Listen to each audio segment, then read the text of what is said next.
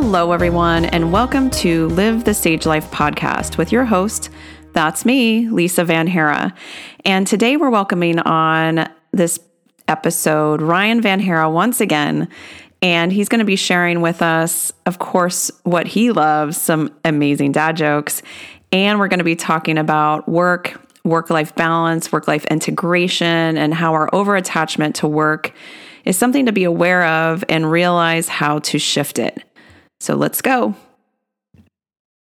All right. Well, here we go. Today I have with me the most special guest. My hubby, Ryan Van Hara, is here today to join us. Hello, hello. And hello. That was my deep, seductive voice to engage everyone out there. That's the professional podcast voice. Well, today I have Ryan here with me, and we're going to be talking about a few different things. We're going to be talking about attachment to work, what that looks like, and how we both experienced that in our lives, and how we've shifted that and changed that. And I'm sorry, what was that noise there?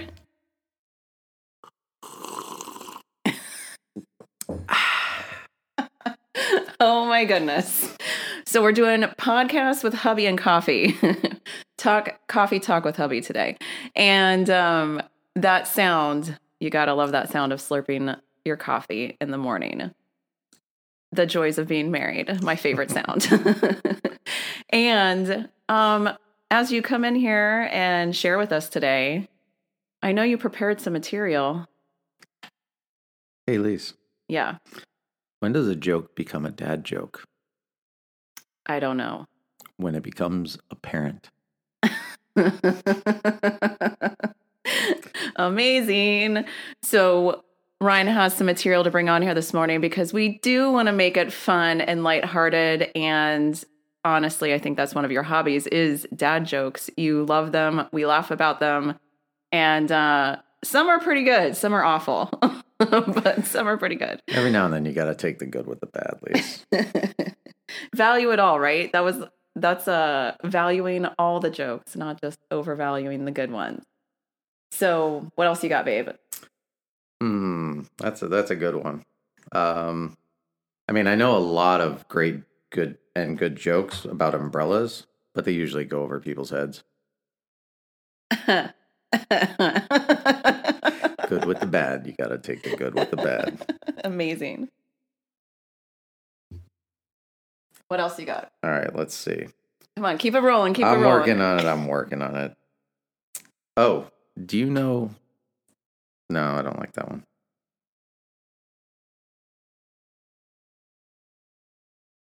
Oh, here's one. Why do you never see elephants hiding in trees? Because they weigh a lot. No. Try again.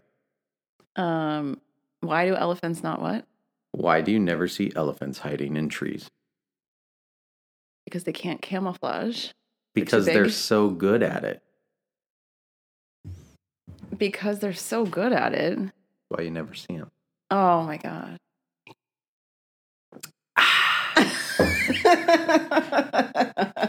Quality, babe, quality. I like the parent one. I'll save some for later. Okay, next episode. Perfect. Well, I hope you enjoyed that. That was amazing. And we'll dive into our topic of today, which is all about work. Work. And was that appropriate? I can always cut that out. So today about work is how we have both experienced in our lives of really getting into work and feeling like we were doing the right thing, or this is what we should do, or this is, what life is all about, and how at different points in our lives, we both overworked so much and we're so hyper-focused on work that we lost sight of a lot of other stuff that was going on in our lives, or really using it as an escape to some degree. Maybe that's not all of it. It was for financial, means and taking care of the family and growing in that. And then there is a point where it becomes so consuming that we kind of lose sight of some of the underlying stuff, or it becomes a way to avoid some of the underlying stuff. Well, I think for me it was a justifiable reason that I knew that my role, and that was my identity, was to work and provide, and that was it. I think the hard challenge to that, looking back, is there's a lot of years and times and vacations and things like that I didn't go on, that you and the kids went on, and I was okay with it at the time. And looking back at it, it's kind of like, wow, I missed out on that whole part of it. But then again, that's how I was told. That's how I was taught, is like, you work your ass off and you make your money and the family survives, and your kids will eventually appreciate the hard work that you did to allow them to do what it is they're doing currently. So that's the big one for me, and like, that's the position that I took.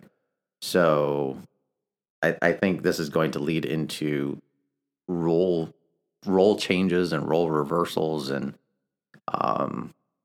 even the masculine and feminine perspectives of things, just solely for the fact that as a male, being a provider, it's always been my assumption or my thought that that's what the husband or the father, or that's what they do. And so it when we first talked about bringing this topic up, I didn't start deep diving into thought about it, and now that we're talking, you're like, awesome.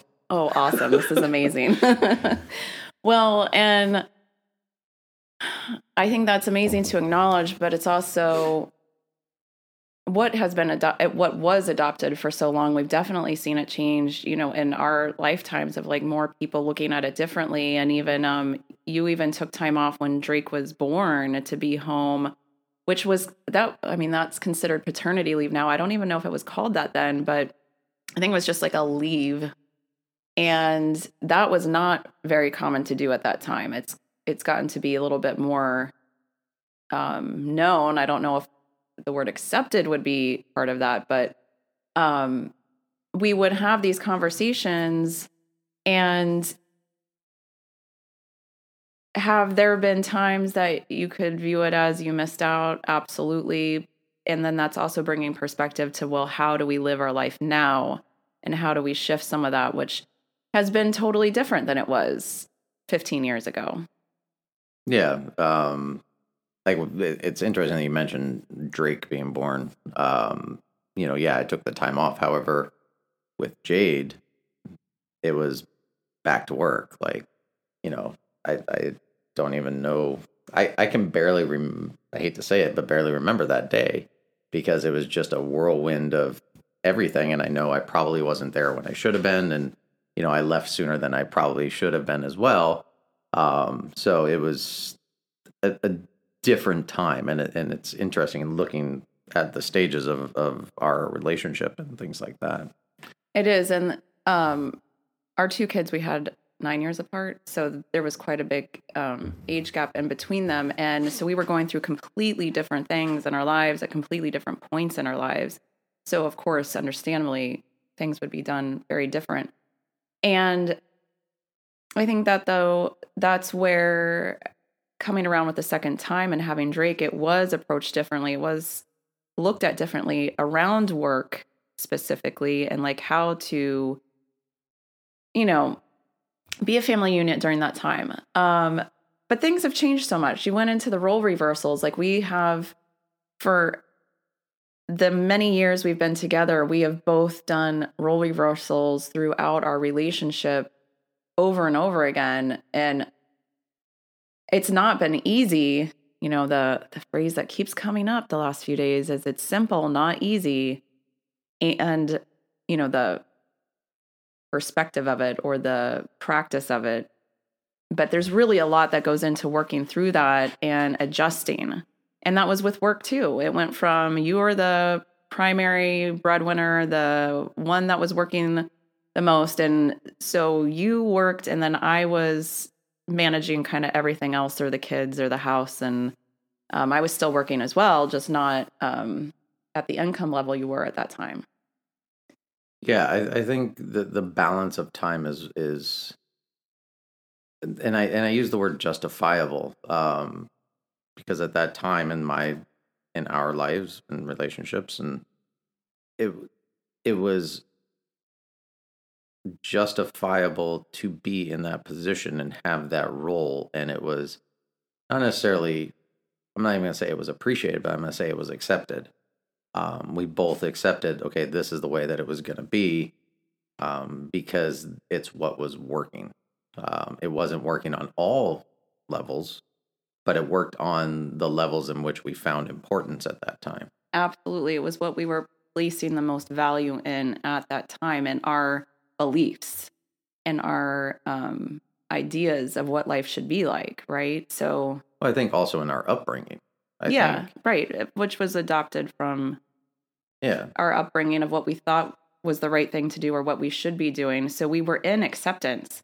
And then at points, though, it started being like, well, is this really working? Is this really what we want? And, when work comes into play, like those times that whether you weren't on vacations or whatever it was or at kids' games and stuff like that,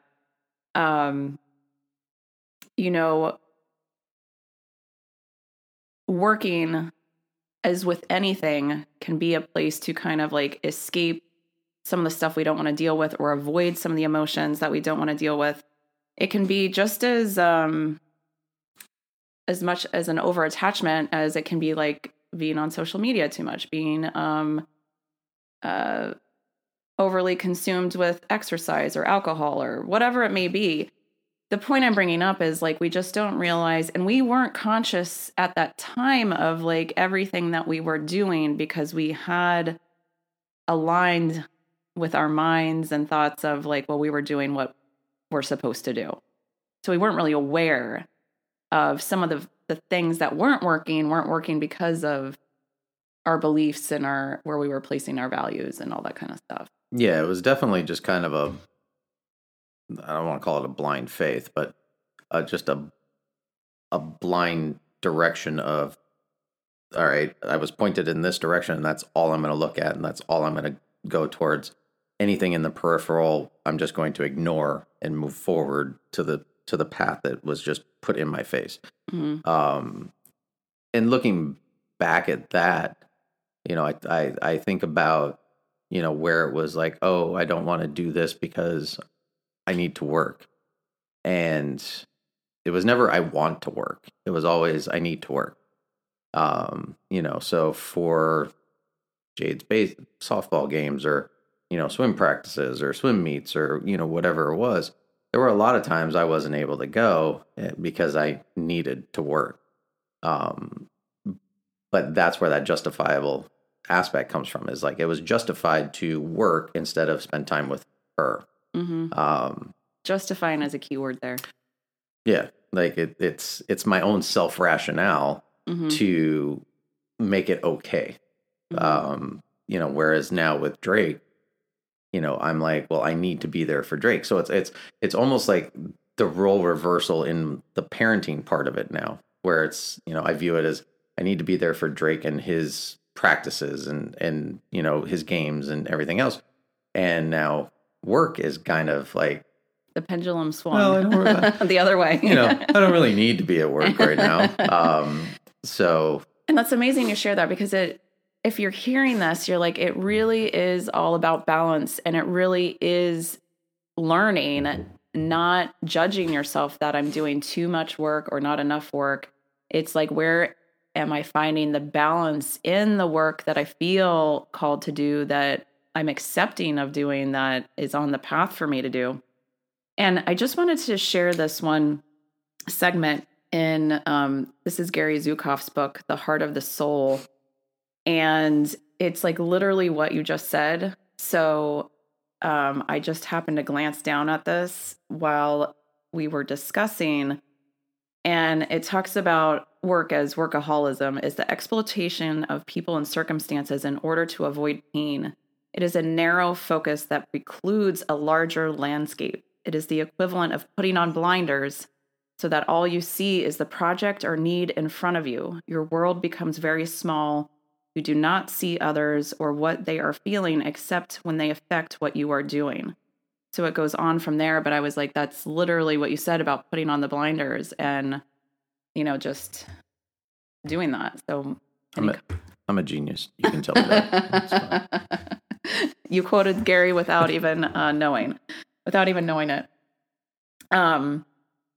So I bring this book up because he talks in the specific book a lot about perfectionism and, a lot of these things that you and I have both experienced, we both worked through in our own different ways. And the over-attachment to work, you can call it workaholism, but I mean, if you want to just say it's just an over-attachment to work, then you experienced that in cars. I've experienced that in real estate, where I did the same thing it's saying there. I put on the blinders and that was like my only focus. And of course, was I a mom and doing other things during that time? Of course, but it was very limited sight or vision about everything that was going on around me. Yeah, and I think if we're talking about, I mean, we don't really have to talk about work specifically. I think it relates to like everything. I think it relates to everything mainly because if you look at it, and like I was just thinking about this, is if you look at it from an extremism perspective, that you're totally devoted in one fashion or, to this or to that. The bigger part to that is, and I'll equate this to gambling, is if you went gambling for the first time and you didn't win and you spent $100, you'd probably never gamble again, or a very, very limited capacity, because you've experienced what it's like to not win first. If you go to the same place and you take that same $100 and you win, and let's say you win $500, your experience and your emotional attachment to that are completely different from that moment on, where the possibility is now something you can envision every single time. And I say that mainly because anytime we strive for almost anything, I would say it's always for the validation of what it is we're doing. So whether it's, we're going to work our asses off and I'm going to make a lot of money. It's the validation of making money. If it's you work for, some major corporation and you have a presentation, and in order to get the big deal, your presentation has to go perfect. We do everything we possibly can to make sure that presentation is perfect. And when they say, great, we're going to work with you, there's your validation. And so you start accepting the validation as the reason, not because you want to, but it's the addiction to that validation. Yeah, I think that's a great point and a great metaphor to put it into perspective, because it is that it's the attachment to, like you said, the validation and getting the deal, or the validation and being recognized. I mean, even there's so many things that could go into, but also that attachment to money that comes with that, right? So it was like at different points, you might get a raise or you might get a big deal or like whatever. And like the attachment comes to the thrill or the validation, like you said, of getting that paycheck or getting that. Yeah, because we all want to feel like we're being recognized, and that we're special. That's the ego, like right, really in that control of like, I'm special and I'm separate from everybody else. And however, like if you take the emotional part out of it, I feel like there's quality lost though in the work that's performed, because you don't have that emotional attachment and that excitement to get it right or to do it. So like you could probably do the same work and have the same result, but if you're not feeling like you're appreciated because of it, you tend to just end up sulking or like pulling back and attachment and tied to the expectation of the outcome. Right. Of like, you're wanting to be validated for this work and be recognized. So you're pouring this extensive effort, work, perfectionism, all this time and energy into it for that. Now, if you're doing that just because you feel good about it, you're excited about it, like you can hear the change in my voice too of like, oh my gosh, it's just something I'm really excited to do. I have no attachment to the outcome. I have no attachment. And honestly, saying that, like, that's how I feel about doing this podcast. It's something I just enjoy doing and I want to do. I don't have like an attachment to an outcome behind it. That's just an example. Is that why I sound like this? No, I'm kidding. But just to give the listeners like an idea of what that looks like, if there really is, that can be even like a hobby you're doing that. You get excited about doing it for pure enjoyment. There's nothing that you're expecting or wanting from somebody out of it. It's just for your fulfillment, for your connection, for your experience. And I do believe you can definitely experience that in work. It's just we're moving through this, like you even said, that identity of how much you were attached to that identity of like, I am the primary breadwinner. I am the man that takes care of the family. I am all those things. This is what I'm supposed to do. Yeah. And I became dependent upon that role because there was recognition in it. I think you could actually work it backwards if you ever wanted to, where we look at celebrities and, we're like, wow, they're such good, actors or whatever. Not all of them, but, a good chunk of them. And we say they make millions of dollars and they've got everything. And, we assume that they have no problems until they end up in the tabloids for whatever reason. Mm-hmm. But if you work it backwards, go from their current success and go backwards, well, where did that success come from? And then, it's almost an exponential thing, like a reverse pyramid, or, mm-hmm. Where they're at the pinnacle now. But if you look at the base and the platform in which they had to build from, mm-hmm. whether it was their schooling, whether it was their environment or the people that they were around, the people that they knew, the people that they didn't know, and all the work that they had to put into it. That's why Think and Grow Rich by Napoleon Hill is such a fantastic book, because it really goes into that of like taking so many examples of so many people that did become successful in their time, and really came from nothing. And so it was like, well, what did they do? Which is so much of it is around just the consciousness and shifting those thoughts, realizing you're not the thoughts, that you are really creating your reality, and you have the power to do that in very simplistic form. Simplistic explanation.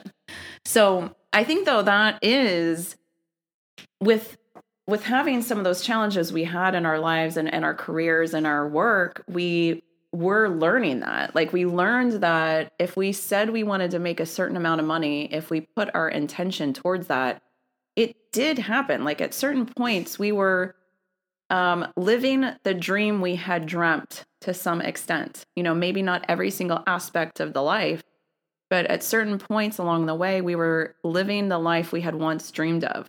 So that's why it's so powerful to consciously choose and create some of that together. Like you would even, an example would be like back in the day of, when you were selling cars and you're like, well, I need to sell so many cars a month. And like, the more you said that and the more like kind of intention you put behind that, of course it would happen. Now, and not just, I think we saw that over and over again, that was the case. Yeah, I think once it's interesting because although our roles were independent of each other, I think once we both were on the same page is when we were able to really start absolutely making adjustments and changes, because we both aligned with what we wanted to do. Yeah, because you're more in this, that's such a good point, because whether you're in a relationship or not, like a romantic relationship, you're in relationship with people all the time. So like if you have partners in business or work or whatever, the more you're on the same page, the more you're putting your energy right into whatever you're trying to create. It's going to be more powerful. It's going to be more aligned and effortless. That doesn't mean there's no effort. It means it can happen easier Then you both trying to go totally different directions. Yeah, I think there's definitely more clarity. I think once you have the clarity and the goal becomes more clear, you can both work towards that. Yeah, that's goal. the 3 eyes. What were we talking about the other day? The 3 eyes of... I don't know. I probably tuned you out.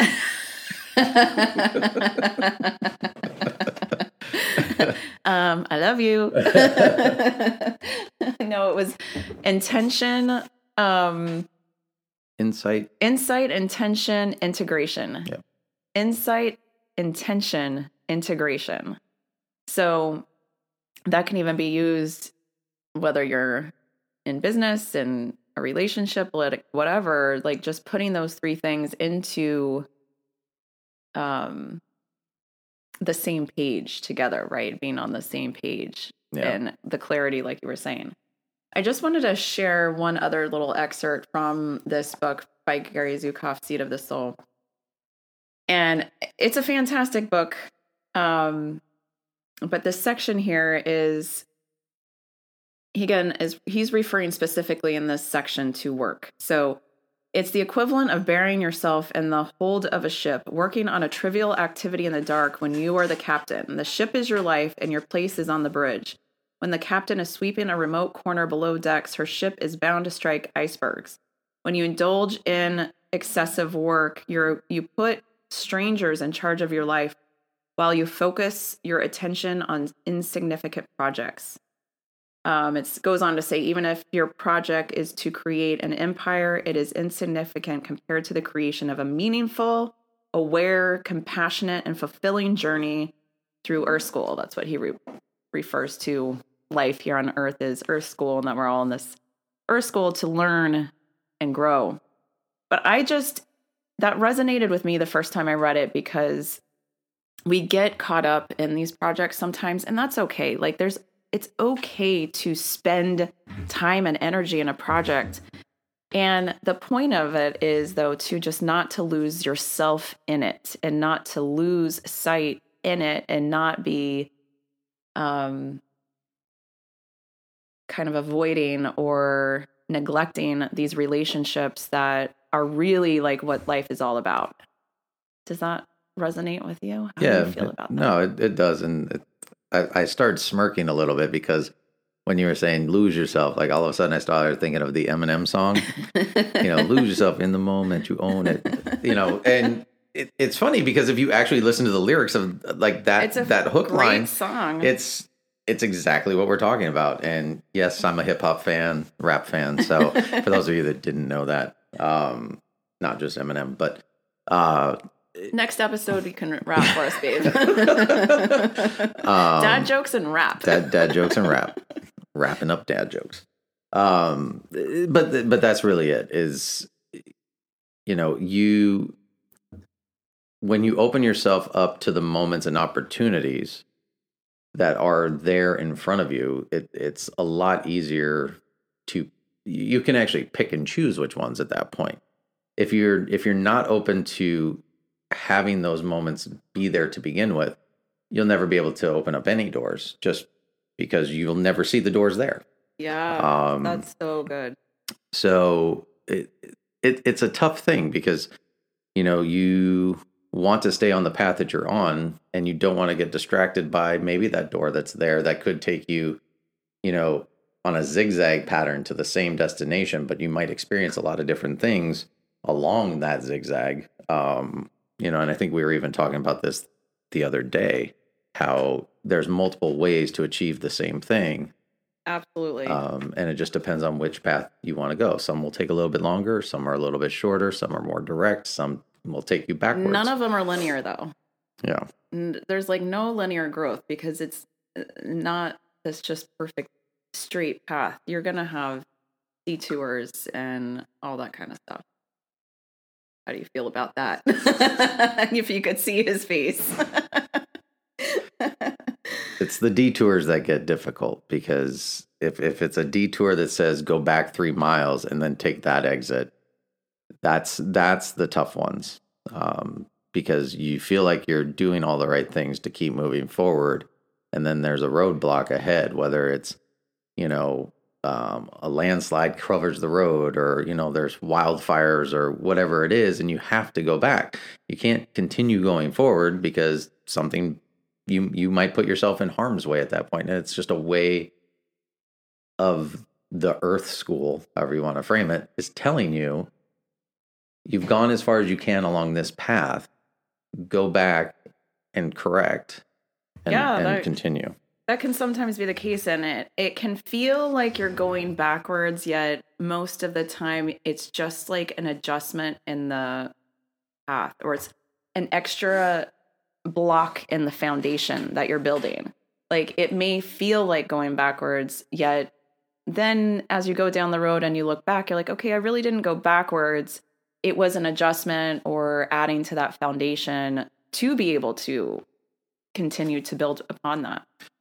This has got to be one of the biggest buildings ever built then, if we're still putting blocks in at the foundation. Yeah, check in on 3 years, like 3 years down the road from that, and we'll listen back to this podcast. This is a huge building, people.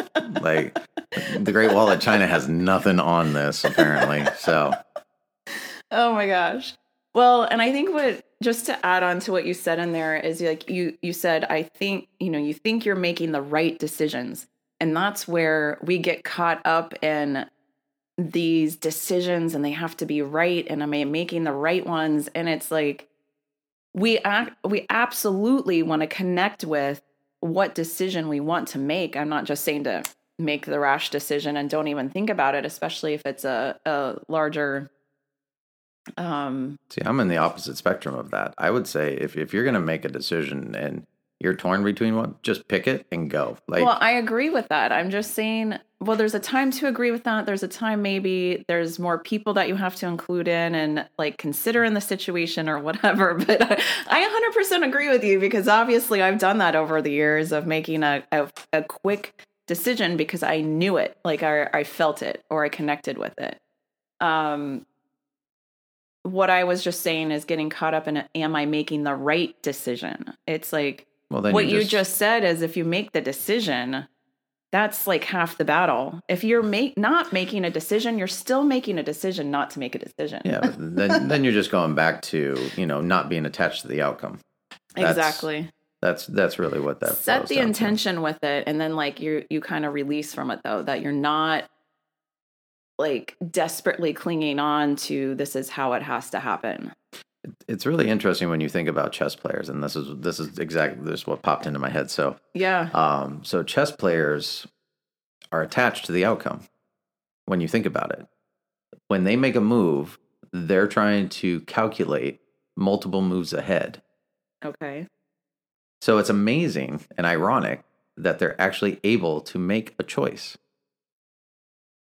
because they're always predicting the outcome of future moves. That's true. We'll have to go deeper into that. Do you know any chess players, babe? Deep thoughts with Ryan. But are they attached to the outcome? Because obviously they have to make adjustments along the way of their play, and sometimes they win, sometimes they don't, and they know that. Obviously, they're trying to use their skill and what they've learned to work through it. Yeah, and their advantage. I don't know a lick about chess. Like, you just thought of that as an I just thought of it as, it's just kind of an interesting dynamic when you think about it. Yeah. I'm sure there's a lot more to that process of thought. And like you said, they have to make adjustments. And actually, you know what oh, go ahead.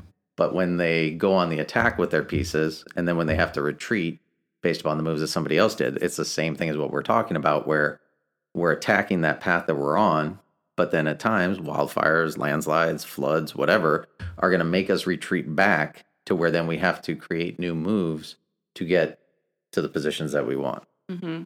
Yeah, I love it. That reminds me of Annie Duke, the poker player, that she's written a few books, and one of them is called Quit. So she even talks kind of like this concept where, she's not talking about just quitting overall, and she is, it's interesting that in the book, but it's about kind of like what you're saying is you're taking a step back, saying, okay, this is not working, taking a step back and kind of realigning and then moving forward. So she has great points in that book. I just hope today that you're getting that work is a big part of our lives. We can say it's work, career, but it is our lives. It's not separate from our lives. And I think that's where, we hear this term work-life balance, where there's no work-life balance. It's more like an integration and realizing that it's all connected and it's all affecting everything. It affects our emotional state, our mental state, our relationships with our families, our relationships at work. And how can we see it differently, bringing the connection and integration into it of like, well, I'm not just utilizing this to avoid parts of my life that I don't want to deal with. I'm avoiding anger. I'm avoiding emotional stuff that I need to work through. How can I see this in a different way as the consciousness has shifted, as things have changed so much over the last even 20 years, because 20 years ago is really when we were more pursuing, well, what's our career and stuff like that ish. I was going to say, like, 20 years ago, looking back, I would say that we felt like there was less responsibility that we had to really truly take care of. Like we were a little bit more whimsical. So like and we were in a position that we were young enough to maybe not have some of those influences that we currently have, where, there's fears of certain things, where before maybe it would have been, well, if that happens, no big deal. We'll just figure it out and move on. And I think over time, that's with age. Yeah. I think over time though, we built up those perceptions. It's not even realities. It's just the perceptions, because we've heard so many other people in specific situations that it's now influenced our own choices. That's where we go through different phases in our life anyway. And, especially in your 20s, you're going through some kind of phase, 30s, 40s. It's not generalizing, because everybody is different. And you definitely see that with the younger generations, that they're, it's just all changing so much so fast with technology, with accessibility to information, with dynamic shifting like that. But without going too much into that, we go through different phases in our life, and maybe some of us will go through that in our 30s, some will go through it in their 40s. It just varies a little bit on. But what you said so particularly was, you said it's not reality, and that's what's happening, is you're breaking these illusions over and over again of what you thought was real or so important, or it's breaking these attachments over and over again to stuff that you realize wasn't necessarily the case, or isn't really serving you now at this time. Yeah, what you found important then may not be important now, or what's important now may not be important 5 years from now. Mm-hmm. Again, it's just that gas station on the road of life. Like it's like you pull over, you get your little fill up of snacks or whatever, and you keep moving. So I am full of analogies today. Like this is it's weird. I don't know where it's coming from. You refuel and then you continue. Refuel and you move on. All right. Well, closing. What do you got for us? All right. So let's see. So the bank keeps calling me to give me compliments. Sweet. They say I have an outstanding balance.